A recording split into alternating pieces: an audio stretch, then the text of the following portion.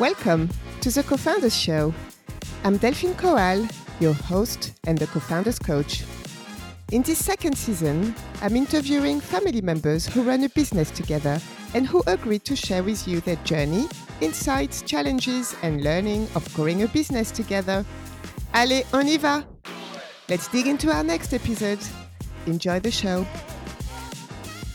Bonjour à tous et à toutes et bienvenue dans ce nouvel épisode du Co-Founders Show. Donc, c'est le dernier épisode aujourd'hui de cette série qui est consacrée au business géré en famille. Et pour cette dernière, last but not least, je suis ravie d'accueillir Franck et Karine qui sont mariés, qui sont également cofondateurs d'une organisation qui s'appelle Mon Associé. Vous allez nous expliquer ça un peu plus dans le détail. Mais comme moi, en fait, vous accompagnez les cofondateurs. On a des expertises différentes. Vous êtes plus dans une approche légale et moi, j'ai un background plus marketing et stratégie. Du coup, on a la même niche. Et j'aime bien expliquer comment j'ai entendu parler ou rencontré mes invités. Donc, Franck, je t'avais écouté dans la mini-série du Board qui est fait par Flavie Prévost, un podcast que j'adore. Et vous avez fait une mini-série sur comment s'associer sans se foirer.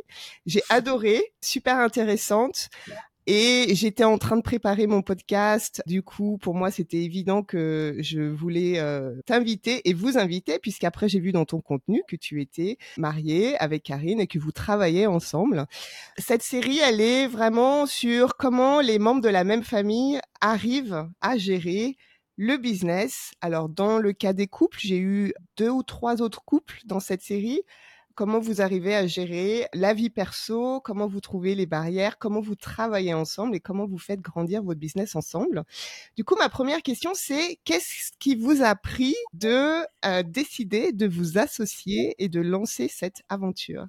Avant tout, Delphine, grand merci pour l'invitation. Karine et moi, on est ravis d'être présents aujourd'hui pour porter haut le couleur de notre business de couple qui est monassocié.com, donc qui est le nom du site internet qui traite des relations entre associés aux 3 stades de leur association, avant de s'associer, pour mieux s'associer, pas se planter, sachant que 7 boîtes sur 10 se plantent à cause d'une mauvaise relation entre associés.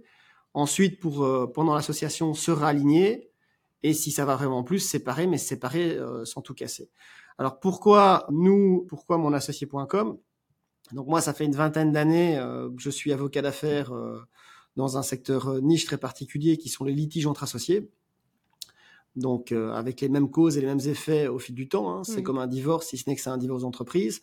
Et l'émotionnel est encore davantage exacerbé parce que bien évidemment, on a un rapport à l'argent qui est très présent, vu que c'est le bébé de la société qu'ils ont constitué entre les co-founders. Alors pour la question du business de couple qui représente, et c'est la statistique qui est quand même assez interpellante, pour les entrepreneurs qui bossent en binôme, ça représente quand même 20% du marché. Ce qui est quand même une statistique interpellante. Donc, il y a un vrai intérêt des gens de savoir comment fonctionner à deux et au-delà de ça, comment fonctionner en association. Donc, moi, il y avait un moment donné où je me suis dit tout le temps les mêmes causes avec les mêmes effets, voir les histoires qui se terminent mal, être le photographe des divorces ratés, à un moment, ça devient pesant sur le plan de la réalisation de soi et sur le plan de l'envie de transmettre. Et ce besoin de sentir utile pour que les gens fassent mieux les choses avant, parce que tout est une question de timing, bien évidemment. J'ai eu envie de changer les choses et j'ai commencé à partager ma passion avec ma compagne et en fonction du carrefour de vie, sachant qu'elle n'est ni juriste ni avocate. C'est ça le charme de la rencontre. Elle, c'est une spécialiste de la communication. Ça s'est fait au fil du temps. Je vais laisser Karine exposer son point de vue par rapport à ça, parce que au début c'était plutôt subi, bien évidemment, vu que c'est moi qui suis dans cette bulle un peu compulsive de ce besoin de changer les choses, jusqu'au moment où j'ai réussi à lui filer le virus, quoi. Oui. En fait, bonjour Delphine. En fait, ce qui s'est passé, c'est que oui, Franck est arrivé avec cette idée, c'est-à-dire ce besoin viscéral de pouvoir utiliser toute cette expérience pour aider les gens, mais les aider plus tôt, quoi.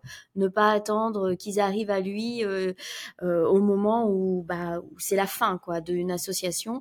Et donc il m'en parle et moi je suis à un moment, comme il dit, un carrefour où j'étais attachée de presse pendant 20 ans, que je commence un peu à être au bout de ça. Je suis sur la fin d'un burn-out, donc qui a duré plusieurs années, un gros.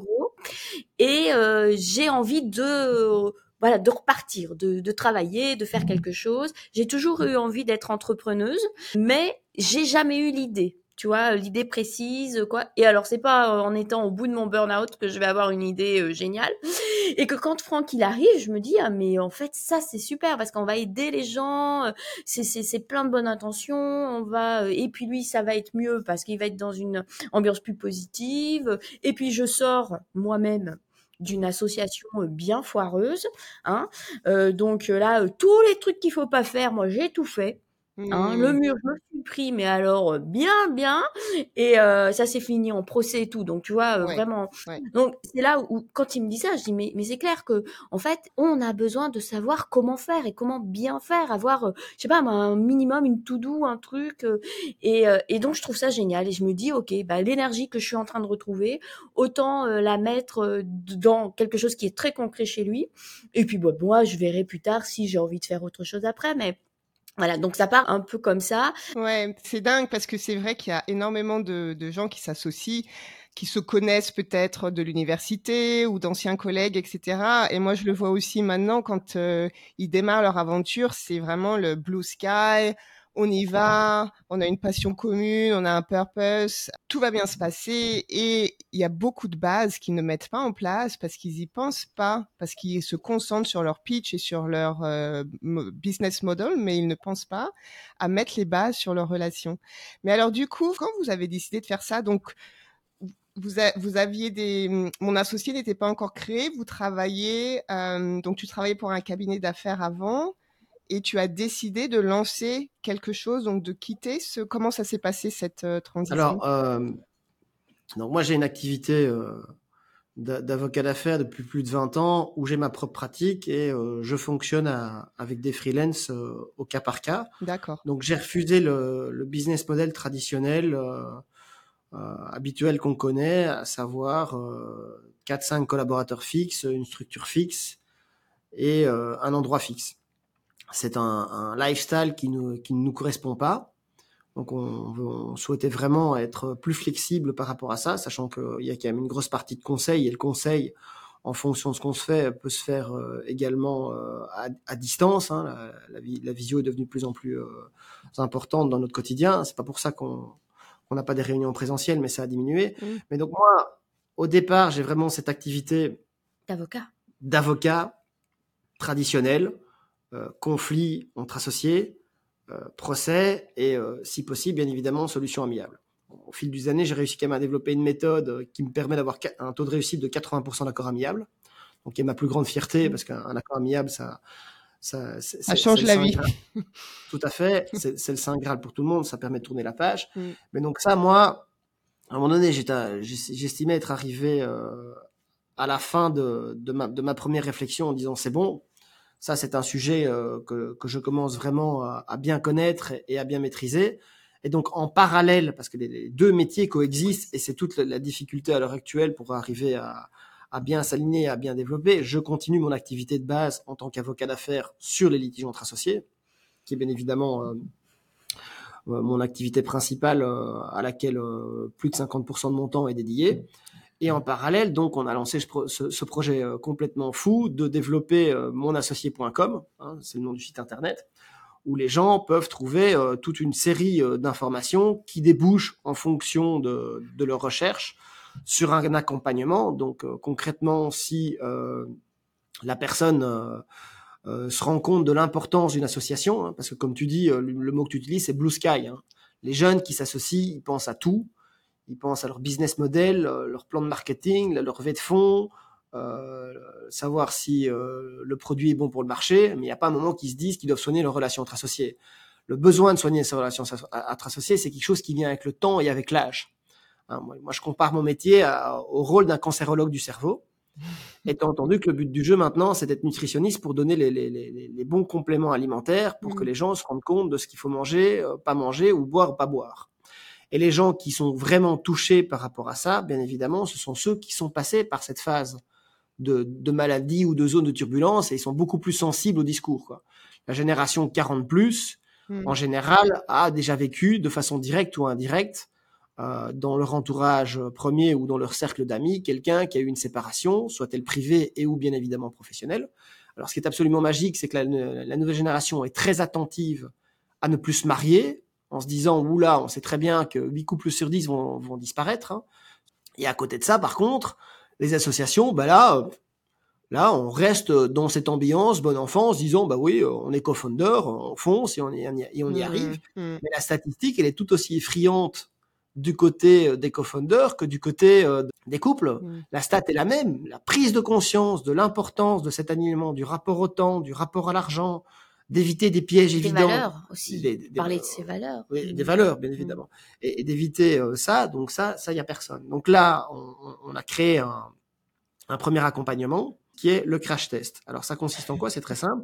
Ça veut dire que moi, j'accompagne les clients pour voir s'il y a un vrai match for life, sur base tout simplement d'un questionnaire de 30 points de douleur que moi, je connais sur base de mes 20 ans de casse. Et donc, il y a vraiment un échange très intense par rapport à ça.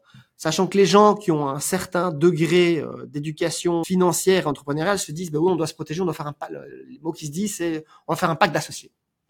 Je dis, c'est génial, c'est le papier, mais vous mettez ça dans un tiroir et à un moment donné, ça s'empoussière et c'est comme quand ça va plus dans un couple, quand on divorce, on va sortir le contrat de mariage pour voir ce qui se passe dedans. Ok, ça c'est une chose, mais on le sait très bien, quoi. Un couple, Delphine, tu sais ça aussi bien que nous, une vie de famille, une vie de couple, un business, c'est dynamique, quoi. T'arrives pas, tu poses pas tes valises en se disant que tout va fonctionner du jour au lendemain, quoi. Et donc cet ajustement-là au départ, il est super important, quoi. Et je me rends bien compte que des gens que j'accompagne, ils ont un retour sur investissement qui est énorme en se disant oui, on a pris conscience via quelqu'un d'externe à notre relation des points sur lesquels on pourrait dérailler et les connaître, ça permet tout de suite de tuer le problème dans l'œuf. Et c'est ça au point de départ sur le côté mieux s'associer que c'est à monassocié.com. Oui. Et ton crash test, le crash test est génial parce qu'en fait, c'est chacun a ce fameux questionnaire à remplir, mais il ne doit pas se concerter. Enfin, ils n'ont accès aux réponses que quand ils vont rencontrer Franck. Et là, c'est là où en fait, ils se rendent compte que finalement, il y avait des non-dits, ou il y avait des choses sur lesquelles ils étaient sûrs que l'autre était d'accord, mais qu'en fait, c'est pas vrai. Enfin, et ça, c'est vachement intéressant pour eux de se confronter à tout ça, de parler de plein de choses auxquelles ils n'avaient peut-être pas pensé ou n'étaient pas allés en profondeur. Franchement, c'est très puissant. Derrière, il y en a beaucoup qui vont faire une réunion supplémentaire entre eux pour se réaligner sur tous les points qui ont été vus pendant cette réunion, et les bases sont beaucoup plus saines et plus fortes que si ils y étaient allés comme ça, la fleur au fusil, comme je l'ai fait et comme beaucoup font. L'idée, c'est de valider le projet ou de se rendre compte, d'accepter que c'est pas la bonne personne, quoi. Tout à fait. C'est difficile, hein. On préfère se mentir à soi-même quand on a un business qu'on veut lancer avec quelqu'un en se disant on fonce, on a la bonne idée, on va pas se dire que c'est pas le bon truc. Exactement. Pour te laisser la parole juste après, mais donc pour être très concret, deux petites anecdotes. Donc le rapport au congé, moi j'ai reçu des associés qui me disent mais oui, je les teste. Je dis quand vous êtes en congé, vous êtes dispo ou pas? Mais il y en a un qui va dire bah oui, c'est évident, s'il y a une urgence, je suis disponible. Et l'autre il me regardait, bah non, pas du tout, quoi. Moi mon téléphone est coupé 2 semaines. Je dis, et s'il y en a un qui prend 10 000 euros de la boîte, vous réagissez comment? Il y en a un qui me dit, c'est la guerre, hors de question. Et l'autre qui va dire, bah non, je vais d'abord poser la question à mon associé pour savoir s'il lui a un pépin, quoi, qu'il a pris 10 000 euros sur le compte de la société. Donc, ce sont toutes des réactions différentes en fonction des gens qu'on se retrouve, quoi. Ouais, complètement. Et je pense que ça revient du coup à la connaissance de soi et à la connaissance de l'autre. La question que je me posais, c'est que la plupart des associés, finalement, ils vont pas forcément se dire « Tiens, j'ai besoin d'un crash test pour vérifier que mon associé est bien. » Donc, eux, quand ils viennent vous voir, ils viennent pour faire un pacte ou pour faire un contrat d'association et vous leur proposez de faire ça Alors oui, mais donc au niveau du business en général, le réflexe du client, c'est je vous consulte pour un pack d'associés, je leur dis bah oui, les papiers c'est génial, mais vous êtes sûr que vous Ouais, c'est entendez ça. avec le gars avec qui vous voulez signer? Ouais. Et ils sont déstabilisés par la question parce qu'ils s'attendent pas à ça, bien évidemment. Mm. Et là, c'est vraiment une question de perception pour savoir si oui ou non ils se disent bah oui, la question est pertinente ou la question l'est pas, quoi. Ouais. Alors, je propose ça assez récemment parce que de par notre union, Karine et moi, de notre business de couple, de lancer monassocié.com, l'idée c'était justement d'arriver à proposer ce genre de service. Parce que je passe historiquement plus de 80% de mon temps à gérer des gens qui se séparent, dans la douleur, de façon brutale, sans communication, avec des enjeux très compliqués pour tout le monde, quoi. Où je vois des schémas classiques qui reviennent. Hein. Hier, on a commencé à communiquer sur monassocié.com, sur Instagram. On a eu un témoignage en MP, en privé. On est impressionné des gens qui ont traversé la douleur, leur besoin de transmettre avec nous et leur besoin de partager ce qui n'a pas fonctionné chez eux. Il y a une personne qui nous a laissé un message où il avait coché toutes les cases, quoi. Il avait fait le fameux 50-50. Oui, Que je tu vas déconseille. nous en parler de ça parce que je t'ai déjà entendu en parler et je trouve ça fascinant parce que la que je plupart... déconseille. Donc à tous ceux qui nous écoutent, Karine et moi, on a un business de couple. Il n'y a pas de 50-50. Non. Hein, donc on n'est pas dans un système démocratique par rapport à ça. Hein. Il y a, en fonction des zones d'expertise, il y a une seule prise de décision qui est finale par zone d'expertise parce que sinon c'est ingérable. Et donc il avait fait un 50-50. Il est tombé sur un associé qui maîtrisait super bien les papiers et les chiffres. Et lui non. Qui avait toujours tout signé à l'aveugle. Elle avait un super comptable dans la poche. Et lui, par peur, bien évidemment, de perdre toute sa liberté et de ce que ça représentait, mais il a laissé son argent sur la table, il a vendu ses parts pour 1 euro et il a remonté un business ailleurs. Et il a retrouvé sa liberté. Mais toutes les mauvaises cases étaient cochées au départ. Donc c'est ce degré de connexion à soi, à l'autre et à la société, quoi. Et c'est ça que Karine et moi, au niveau de notre couple, on essaie de mettre sur pied au niveau du temps par rapport au mode de fonctionnement qu'on a, autant privé que professionnel, quoi. Et du coup, pour rebondir là-dessus, comment vous avez construit les fondations de votre association avec toutes vos expériences? La première chose, c'est qu'on s'est dit qu'on voulait plus qu'on a déjà vécu. Hein. Oui. Hein, donc on va commencer par. Mais c'est toujours plus facile de savoir ce qu'on veut pas que ce qu'on veut hein, en fonction de notre expérience de vie. Je pense que nos échecs nous transcendent et ce sont les fondations et le ciment de notre résilience. Donc moi, mon moteur historique, c'est non seulement mon besoin de transmettre pour que les gens fassent les choses différemment, hein, c'est vraiment ancré en moi.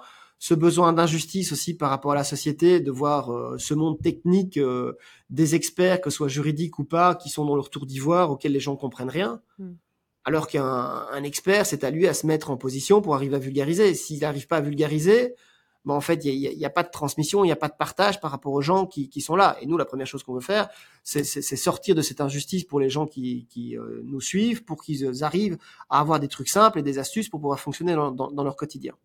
Donc, au niveau des fondations, on s'est déjà dit, voilà, bon, moi j'ai eu un divorce très compliqué. Je suis resté quand même plus de 2 ans seul après une vie de couple de 7 ans, un divorce bien foireux avec une gamine au milieu du jeu de quilles.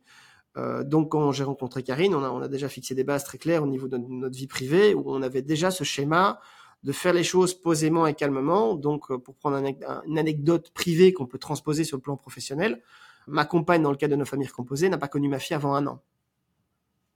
Tout était cloisonné. Donc on essaie de cloisonner d'un côté comme de l'autre. J'ai eu 2 associations où j'ai beaucoup trop donné et je ne comptais pas parce que dans un climat habituel de surconfiance, hein, on se fait surconfiance en disant ben oui, l'autre fonctionne comme moi, donc je peux tout donner, mais à tel point moment donné qu'il n'y avait plus de réciprocité. Donc il y a quand même une notion de confiance et de contrôle qui est présente par rapport à ça. Et donc les fondations ont été vraiment construites par rapport à tous les échecs qu'on a eus, les miens et ceux de Karine en fonction de l'association où tu avais beaucoup donné aussi, quoi. Oui. Alors, il y a quelque chose qu'on a fait dès le départ qui est important. Tout à l'heure, je te parlais des valeurs, en fait. Et qu'est-ce qu'on a fait? On s'est mis à une terrasse de café. Chacun de son côté, on a noté, alors je sais plus si c'était les 3, non, il y avait plus, hein, Non, alors, les 10 valeurs les plus importantes pour nous. Chacun de son côté, qu'est-ce qui était le plus important pour chacun. Et puis ensuite, on a confronté ce qu'on avait écrit. Et en fait, on a du coup parlé ensemble de ce qui était important pour nous en termes de valeurs. Et ça, c'est vraiment la base, parce que en fait, bien s'associer, c'est pas avoir les mêmes valeurs en fait. Bien s'associer, c'est connaître les valeurs de l'autre et les respecter. Parce qu'on sait que c'est intrinsèquement ce qui constitue la personne, et que donc, si tu ne les respectes pas, tu agresses l'autre, tu le frustres, et forcément tout ça, c'est la base de problèmes futurs. Et donc, nous, on a vraiment discuté de ça, ce qui nous a permis, forcément, on était en couple, donc on se connaissait déjà et tout, mais c'est des bases qui sont vraiment très importantes. Et ensuite, il y a quelque chose aussi qui est hyper important qu'on a mis en place dès le départ, c'est la communication. Mais en fait, on a transposé ce que nous faisons en couple dans notre association. Forcément, c'est très similaire. Donc, communiquer, c'est quelque chose d'extrêmement important. Dès qu'il y a quelque chose qui ne convient pas à l'un ou à l'autre, c'est de ne pas rester par complaisance, ou parce que on ne veut pas heurter l'autre, ou parce que on veut faire plaisir à l'autre, ne pas dire ce qui nous convient pas. Ça ne va pas. Et c'est dans un couple, c'est pareil. C'est tout de suite dire non, moi ça ne me va pas. Et ça veut pas dire que on s'engueule. Non, ça veut dire juste qu'on le dit, et que du coup l'autre le reçoit et se dit attends, non, là mon intérêt c'est que ça marche, donc ça marche en couple ou que ça marche dans notre association professionnelle. Donc on se réadapte par rapport à ça. Communiquer, respecter ses valeurs, communiquer, c'était la base. Donc, quoi. Pour prendre 2 exemples concrets par rapport à ça en termes de valeurs, ou en tout cas valeurs, mode de fonctionnement, moi je suis quelqu'un d'hyperactif, donc les décisions je les prends très très vite. Je suis un intuitif. Et Karine, c'est tout le contraire. Donc, ça veut dire qu'elle peut prendre 10 jours avant de prendre une décision. Moi, il faut que mon temps. Donc au début, c'était pour moi une vraie souffrance. Et en fait, je me suis rendu compte que ce décalage entre les deux, ça faisait notre complémentarité. Parce que ça bouillonne d'idées chez moi. Mais après, le plus important, c'est d'arriver à canaliser et d'en faire ça, c'est mon rôle. Et d'en faire un plan d'action pour en faire quelque chose derrière. Ça c'est au niveau du matching des personnalités. Et quand elle dit communication, les gens qui nous écoutent vont se dire oui, c'est bien beau communiquer, moi j'ai peut-être pas une nature à être aussi franc ou à crever l'abcès tout de suite, c'est plus difficile, ou j'ai pas un profil plus fuite. Nous, la seule façon qu'on a eu à un moment un gros bas dans notre couple, au moment où on a réussi à sortir de l'ornière, et c'est la décision la plus importante et la plus bénéfique qu'on ait prise, c'était prendre quelqu'un dans la boucle pour aller voir quelqu'un d'extérieur, qu'on voit à une fréquence, je dirais, tous les 2-3 mois max, ou 6 à 8 semaines en fonction des périodes plus intenses, où là, on vide notre sac, quoi. Et on s'écoute, et on sort de là en se disant, bon voilà, ça a été dit, maintenant on redécompte de notre côté, et s'il y a un point sensible, on en rediscute uniquement à la prochaine séance chez elle, chez cette personne, et pas dans le quotidien. Oui, parce que et cette personne extérieure, c'est pas le pote de l'un ou le pote de l'autre. Hein. Non, c'est une... personne neutre. Une personne neutre, oui. Voilà, comme on dit en anglais, c'est un third party, quoi. C'est quelqu'un vraiment qui vient là. Ouais. Oui, parce que communiquer, c'est bien beau, mais des fois, on peut ne pas s'entendre. Alors, ne pas s'entendre, ne pas se comprendre, ne pas s'écouter et ne pas être d'accord, donc ne pas arriver à trouver un terrain d'entente. Donc, en fait, cette personne, elle est vraiment géniale pour ça, parce que on sait très bien que quand il y a un point qu'on n'arrive pas à régler nous tous les deux, on a cette personne-là qui va nous aider, et ça, c'est vraiment c'est puissant dans notre relation. Ça, c'est génial. Moi, je trouve ça super. Et c'est vrai que, en tant que coach, j'avoue que je vais promouvoir ce genre de choses. Là, j'adorerais faire ça avec mon mari, par exemple, d'avoir toutes les, comme vous dites, toutes les 5-6 semaines. Je suis pas sûre qu'il soit très d'accord. Mais le principe est super, parce qu'on communique, mais il y a toujours des choses sur lesquelles on prend pas le temps, et notamment les valeurs. Et alors, je voulais juste rebondir sur cette histoire de valeurs, parce que personnellement, je travaille aussi beaucoup avec les valeurs. Après, ce que je fais, c'est que je les utilise pour aider. Alors avant, je faisais du personal branding, donc comment est-ce que tes valeurs t'aident à communiquer, à te mettre en avant?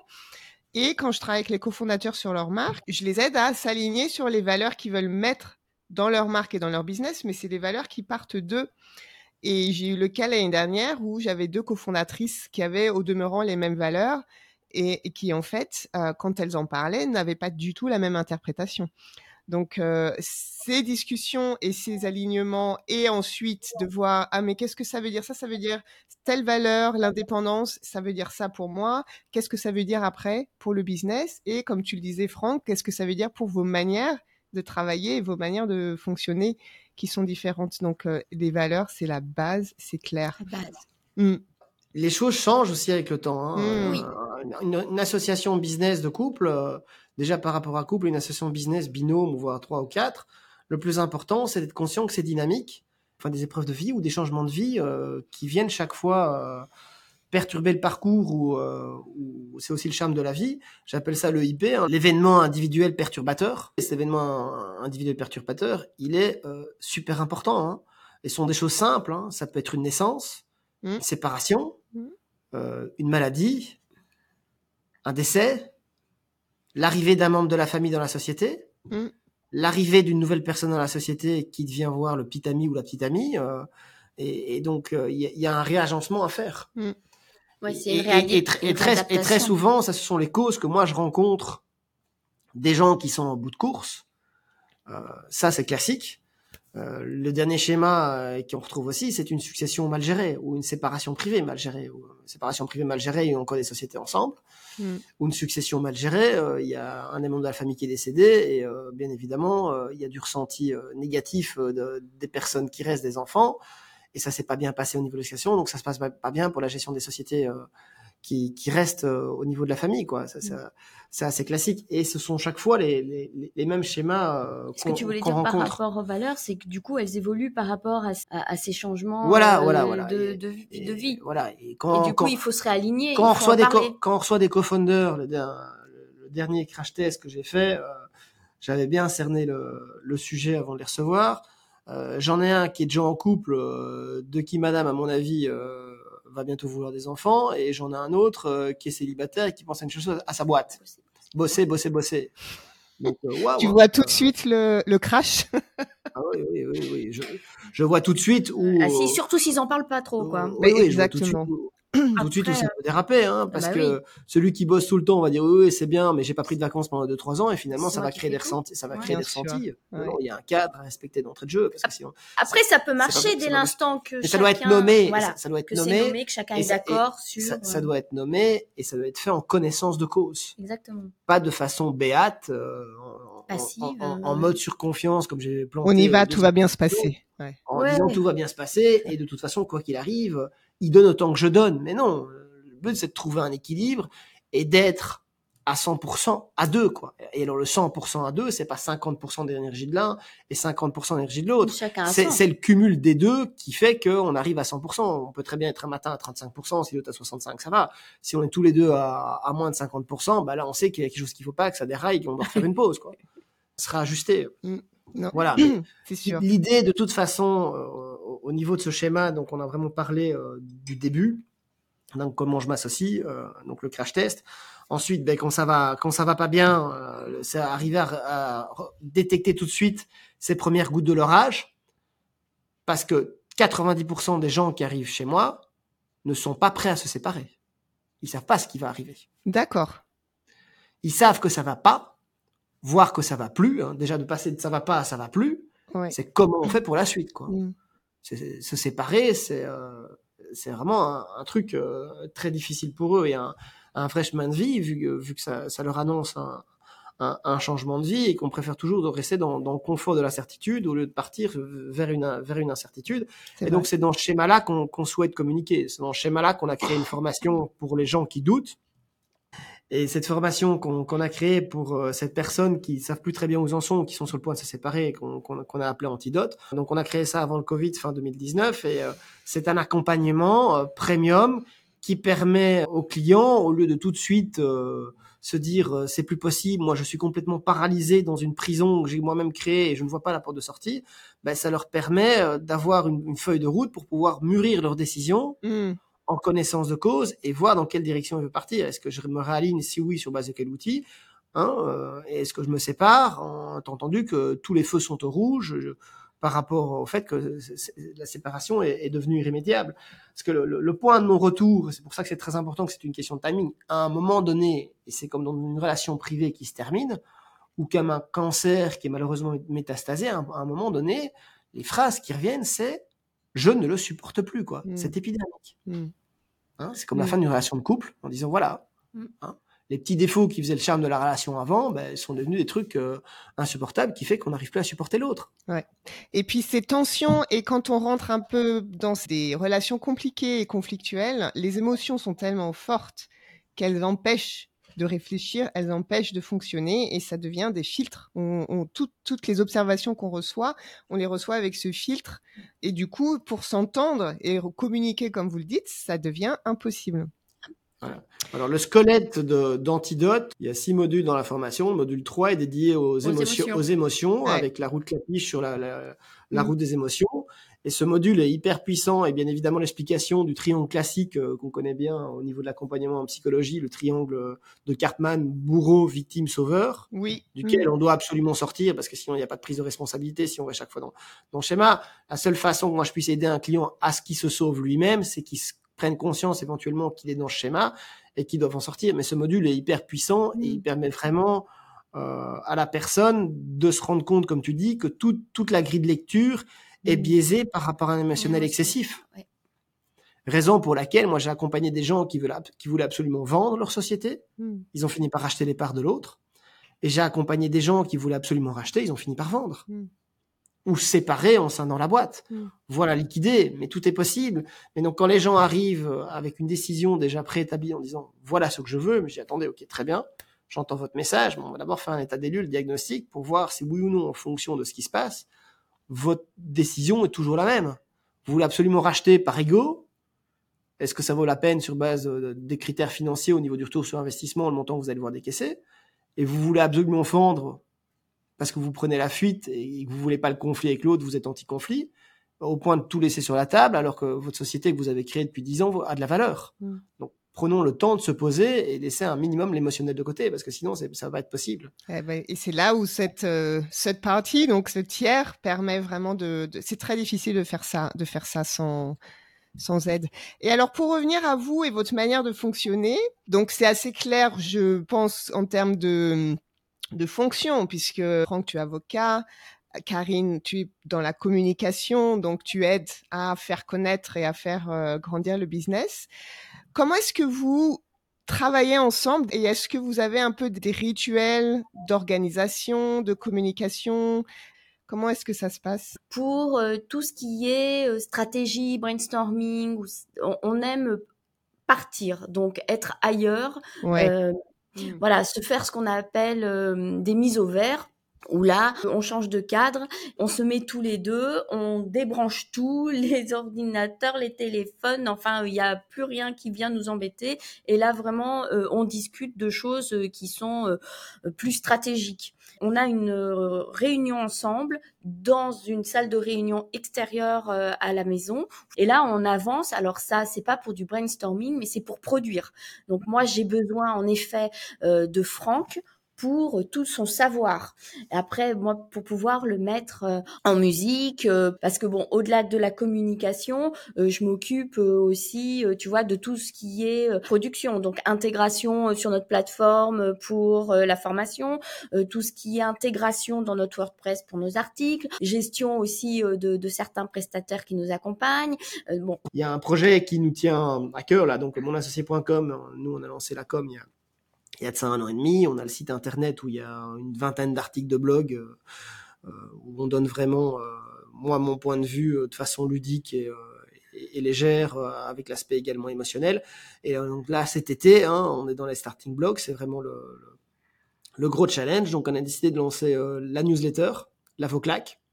Donc la claque prise, J'adore. l'expérience acquise et la leçon retenue. L'idée, c'est de lancer ça prochainement. Super.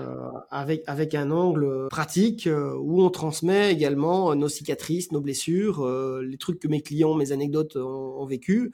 J'ai pas envie d'attendre ma retraite pour écrire des mémoires. Le but, c'est pas d'écrire des mémoires. Le but, c'est de partager du contenu intéressant pour que les gens se rendent compte que gérer une boîte, il y a l'humain et pas aussi l'humain. Il y a l'humain avant tout, en interne, et que quand ça se passe bien, tout est aligné, mais quand ça se passe bien, c'est une véritable implosion, quoi. Ça n'explose pas, ça couvre, c'est une cocotte minute. Ouais. Et à un moment, la cocotte minute, elle saute. D'un coup, elle explose. Voilà, et donc ça, c'est l'histoire de la grenouille qui est dans sa marmite là, et puis elle baigne bien peinard, et puis tous les mois on met un petit degré en plus, et cette marmite elle commence à chauffer, mais la grenouille elle est dedans depuis toujours, donc tout va bien, mais quelqu'un qui arrive d'extérieur, elle voit que l'eau elle est bouillante, que la grenouille elle est en train de suffoquer, mais la grenouille elle s'en rend pas compte, elle est dedans.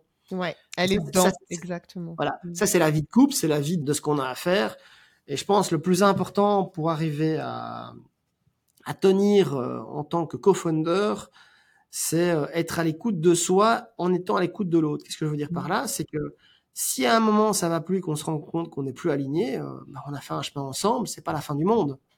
Mais il faut pas que ça se fasse de façon dirty, quoi. Ouais. Et ce que j'observe aussi, c'est que finalement, quand on se met à plusieurs, c'est pas qu'on se repose, mais on a quelqu'un d'autre et du coup, peut-être on va faire un peu moins de travail sur soi-même.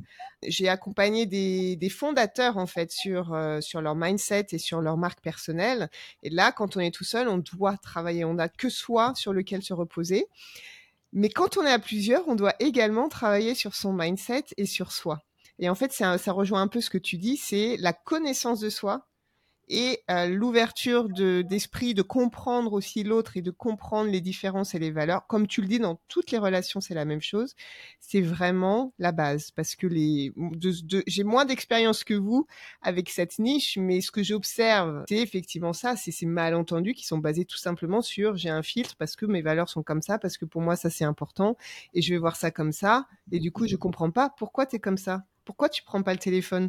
Pourquoi tu disparais et tu prends, voilà ce que vous disiez tout à l'heure, Karine a besoin de temps pour réfléchir. J'ai déjà vu ça, mais elle prend trop de temps. Nous, il faut qu'on avance, alors qu'en fait, non, si vous pouvez avoir conscience qu'il y en a un qui doit aller vite et apprendre en chemin et que l'autre, il a besoin de réfléchir et de considérer les options, quand il y a conscience, on met le curseur au milieu et là, on arrive à trouver un juste milieu qui aide à avancer. Quand il n'y a pas conscience, ça peut virer au conflit parce que les manières d'avancer sont pas du tout les mêmes. La question que je voulais vous poser aussi maintenant, c'est qu'est-ce que vous avez appris l'un sur l'autre dans cette aventure entrepreneuriale? Moi, le premier mot qui me vient à l'esprit, c'est dévouement, parce que j'ai la chance d'avoir une compagne qui traverse avec moi les orages depuis 10 ans, les orages privés ou professionnels. Et j'ai un soutien indéfectible. Elle croit dur comme fer dans notre projet auquel on croit tous les deux de façon illimitée, quoi. On sait très bien qu'on a un impact substantiel sur les associés quand on voit le retour qu'on a des gens qu'on a accompagnés. Donc c'est vraiment le dévouement de ma compagne, quoi. Parce que c'est une histoire qui l'a touchée vu qu'elle est passée par là. Et je pense qu'il faudrait remercier un jour son ex-associé parce que c'est grâce au fait qu'elle a eu une association hyper compliquée. Là, je crois qu'elle est en train de péter un câble. Une association hyper compliquée qui fait qu'elle est autant fédérée au wide de vulgariser pour que les gens se rendent compte que ça peut être très simple, que c'est pas des trucs techniques hyper compliqués, c'est pas que d'associer un digeste de 20 pages qui veut rien dire où on lit des trucs en anglais ou en français, on se dit on a sué pendant 10 heures, payé un avocat d'affaires une blinde et finalement on a fait un papier, on l'a fait dans un tiroir et puis on continue. Non, c'est pas ça, gérer un business entre associés, gérer un business associé, ça arrive à se comprendre, en tenter, anticiper les coups suivants où ça peut déraper pour que les papiers soient alignés par rapport à cette compréhension mutuelle, quoi. Donc moi, je dirais pour Karine, moi c'est vraiment le dévouement, quoi. Oh, alors Karine, à ton tour. C'est un peu, écoute, il est le même dans notre vie privée que dans notre vie d'association. Donc c'est quelqu'un qui est toujours dans l'anticipation, qui est toujours à l'écoute de tout et donc qui a comme ça un foisonnement d'idées. Donc on passe notre temps à avancer, à faire beaucoup. Et puis surtout, c'est quelqu'un qui est extrêmement à l'écoute. Donc ça c'est ça qui est génial. Non seulement il se remet en cause parce que en fait la chose la plus importante que ce soit dans sa vie privée ou dans sa vie professionnelle, c'est que les gens avec qui il vit en fait soient bien. Donc, dès qu'il voit que ça ne va pas, alors tout de suite, il va vouloir trouver des solutions. Et trouver des solutions, ça peut aller jusqu'à se changer lui-même. Pour que l'autre aille bien. Donc ça c'est vraiment au quotidien, enfin au quotidien dans la vie en général, c'est vraiment super d'avoir quelqu'un qui est à ton écoute, qui va s'inquiéter de ça et du coup qui va faire que les choses vont pouvoir évoluer pour que tu te sentes mieux dans ton travail, dans ta façon de l'accompagner et tout. Ça c'est voilà, c'est vraiment quelque chose de très puissant à vivre. L'écoute Voilà, active. oui. Ouais, l'écoute L'écoute active. active et la vraie écoute, c'est une denrée qui est assez rare finalement. Et se remettre en question surtout. Oui, après il y a cette question de complémentarité parce que moi je suis un râleur né et j'ai la chance d'avoir une femme qui rit tout le temps. On est très complémentaires, on est très Non, mais opposés en fait, donc on est très ça complémentaires. vient plus de l'extérieur que de moi le constat, mais C'est un râleur. Karine est solaire et moi j'ai un côté voilà, j'ai un côté beaucoup plus tranché, direct, franc. Bon, je fais qu'un métier où c'est l'union des contraires en permanence, hein. L'avocat d'affaires spécialisé dans les litiges entre associés qui prend 100 pieds pour avoir des accords amiables. On est au paroxysme de la tension pour arriver à un accord amiable, on tourne la page. Donc voilà, mais c'est dans cette union des contraires et dans ce conflit dans lequel je suis très à l'aise au niveau de la gestion des émotions pour arriver à des accords. Enfin, mais pour revenir au sujet, oui, moi je pense que c'est le dévouement et le côté authentique. Je suis quelqu'un de très entier. Et puis comme tu disais, pour faire le lien juste avant, c'est l'importance de travailler sur soi, quoi. Se connaître soi-même et fixer ses propres limites. Donc, parce que le modèle que j'ai créé, donc finalement, une relation entre associés, c'est basé sur un triangle. Hein, sur la base du triangle, tu as l'argent et tu as le temps. Tu as le rapport au temps, le rapport à l'argent. Mais sur la pointe du triangle, qu'est-ce qu'il y a ? Il y a ta confiance en toi, il y a ton alignement vis-à-vis de toi-même qui va faire que tu vas être aligné ou pas avec ton associé. Et si tu n'es pas aligné vis-à-vis de toi-même et pas au clair par rapport à tes idées, tu vas pas être aligné avec ton associé. Et donc, la base du triangle, ton rapport au temps et ton rapport à l'argent va déconner. Et ce triangle est dans un cercle. Et le cercle, comme tu l'as dit juste avant, il y a 3 éléments dans le cercle qui intègrent le triangle. Tu as les émotions, tu as la communication et tu as l'environnement économique. Et là, tu as le schéma complet de la méthode que j'ai développée au fil du temps. Et tout est basé là-dessus. Mais on revient à chaque fois au même... qu'on est latiniste ou qu'on est helléniste, qu'on a fait des études, le seul truc que moi j'ai retenu à l'époque, c'est connais-toi toi-même. Ça paraît débile, mais c'est de là que viennent les solutions ou c'est de là que viennent les croyances limitantes à débloquer pour arriver aux bons alignements et passer à l'étape suivante et pouvoir grandir. Tout se joue là-dessus. Super intéressant. Et alors, est-ce que vous diriez l'un sur l'autre, après ces années maintenant d'association, vous vous connaissez très bien, vous communiquez, donc j'ai pas de problème à vous poser la question. Est-ce qu'il y a encore quelque chose qui vous énerve chez l'autre? Dans l'association. Je pense que tous les deux, il n'y a pas de souci. Alors, on se chamaille tout le temps, on se dispute peu. C'est vrai. Non, mais ce qui m'énerve, moi, par exemple, c'est le défaut de sa qualité. C'est-à-dire que, comme je te disais, il est hyper actif, il a plein d'idées et donc du coup c'est compliqué parfois d'arriver au bout de quelque chose. Moi je suis organisée, moi je suis monotâche, organisée, donc voilà, donc on a décidé d'un truc, je vais partir dessus, je déroule. Mais lui, hop, il a vu un truc et tout, du coup ça lui a fait penser à autre chose. Il dit, mais en fait, est-ce que ça serait pas mieux qu'on le fasse comme ça? Alors moi ça c'est pas possible, quoi, tu vois. Moi ça c'est dur. Et donc c'est le défaut de sa qualité. Ça c'est pour moi la chose la plus difficile à gérer. Mais bon, comme on communique et tout, on arrive toujours à trouver des solutions. Mais c'est vrai que c'est ce besoin tout le temps. De bouger. Attraper la bonne balle et c'est l'esprit super créatif de Franck. Exact, c'est vraiment ça. Voilà, mais c'est hyper positif dans un sens et après ça c'est le revers de la médaille. Voilà. Elle est trop cool par moment, mais c'est comme ça, quoi. Ah ouais, moi je suis cool. Mais je sais très bien que ça permet de canaliser mon énergie. Qu'est-ce que tu veux dire par trop cool? Moi j'ai la chance d'avoir une femme, le matin elle se lève, elle sourit, elle blague, quoi. On fait la visio avec toi, quand tu regarderas, t'auras toujours des moments où t'as un sourire ou un truc cool. Alors moi, évidemment, ça m'apporte une énergie dingue, c'est ma joie de vivre. Mais c'est vrai que vivre avec quelqu'un qui est toujours de bonne humeur pour un râleur, c'est hyper confortable et au début, c'est hyper déstabilisant, quoi. Ouais, parce que je vais minimiser, tu vois, tu vois, aujourd'hui, par exemple, on est face à un tableau et j'ai écrit: «Aujourd'hui est une belle journée». Hmm. Ça, c'est nous. Bah écoutez, en tout cas, c'était super intéressant de parler avec vous. On arrive à la fin de l'interview. Je demande souvent à mes invités quels conseils ils donneraient à d'autres cofondateurs. Je pense que vous avez répondu amplement pendant la discussion, énormément de conseils, beaucoup d'expérience, beaucoup d'expertise. Merci beaucoup. J'ai trouvé ça personnellement très intéressant et aussi de comprendre votre histoire. Je pense que votre manière de fonctionner, il y a énormément de choses à prendre pour couple ou non couple. La connaissance de soi, l'ego, dont j'ai beaucoup parlé dans d'autres épisodes, d'avoir son ego qui ne prenne pas le dessus pour pouvoir écouter et pouvoir mieux communiquer. Merci beaucoup Franck et Karine. Et pour ceux qui veulent comprendre un peu plus comment vous pouvez les accompagner, donc vous les trouvez sur monassocié.com et je mettrai vos canaux de social media sur les notes de l'épisode. Merci à tous. Thank you so much for listening to this episode of the Co-Founders Show. If you're still here, I dare to think that you enjoyed the conversation. And if you did, I would be so grateful if you could give the podcast a 5-star rating and leave it a positive review. You can also share it with other co-founders in your network who may learn from it. And if you have any questions or want to share your thoughts on what you've heard today, let's continue the conversation on LinkedIn, on my profile @Coal. À bientôt!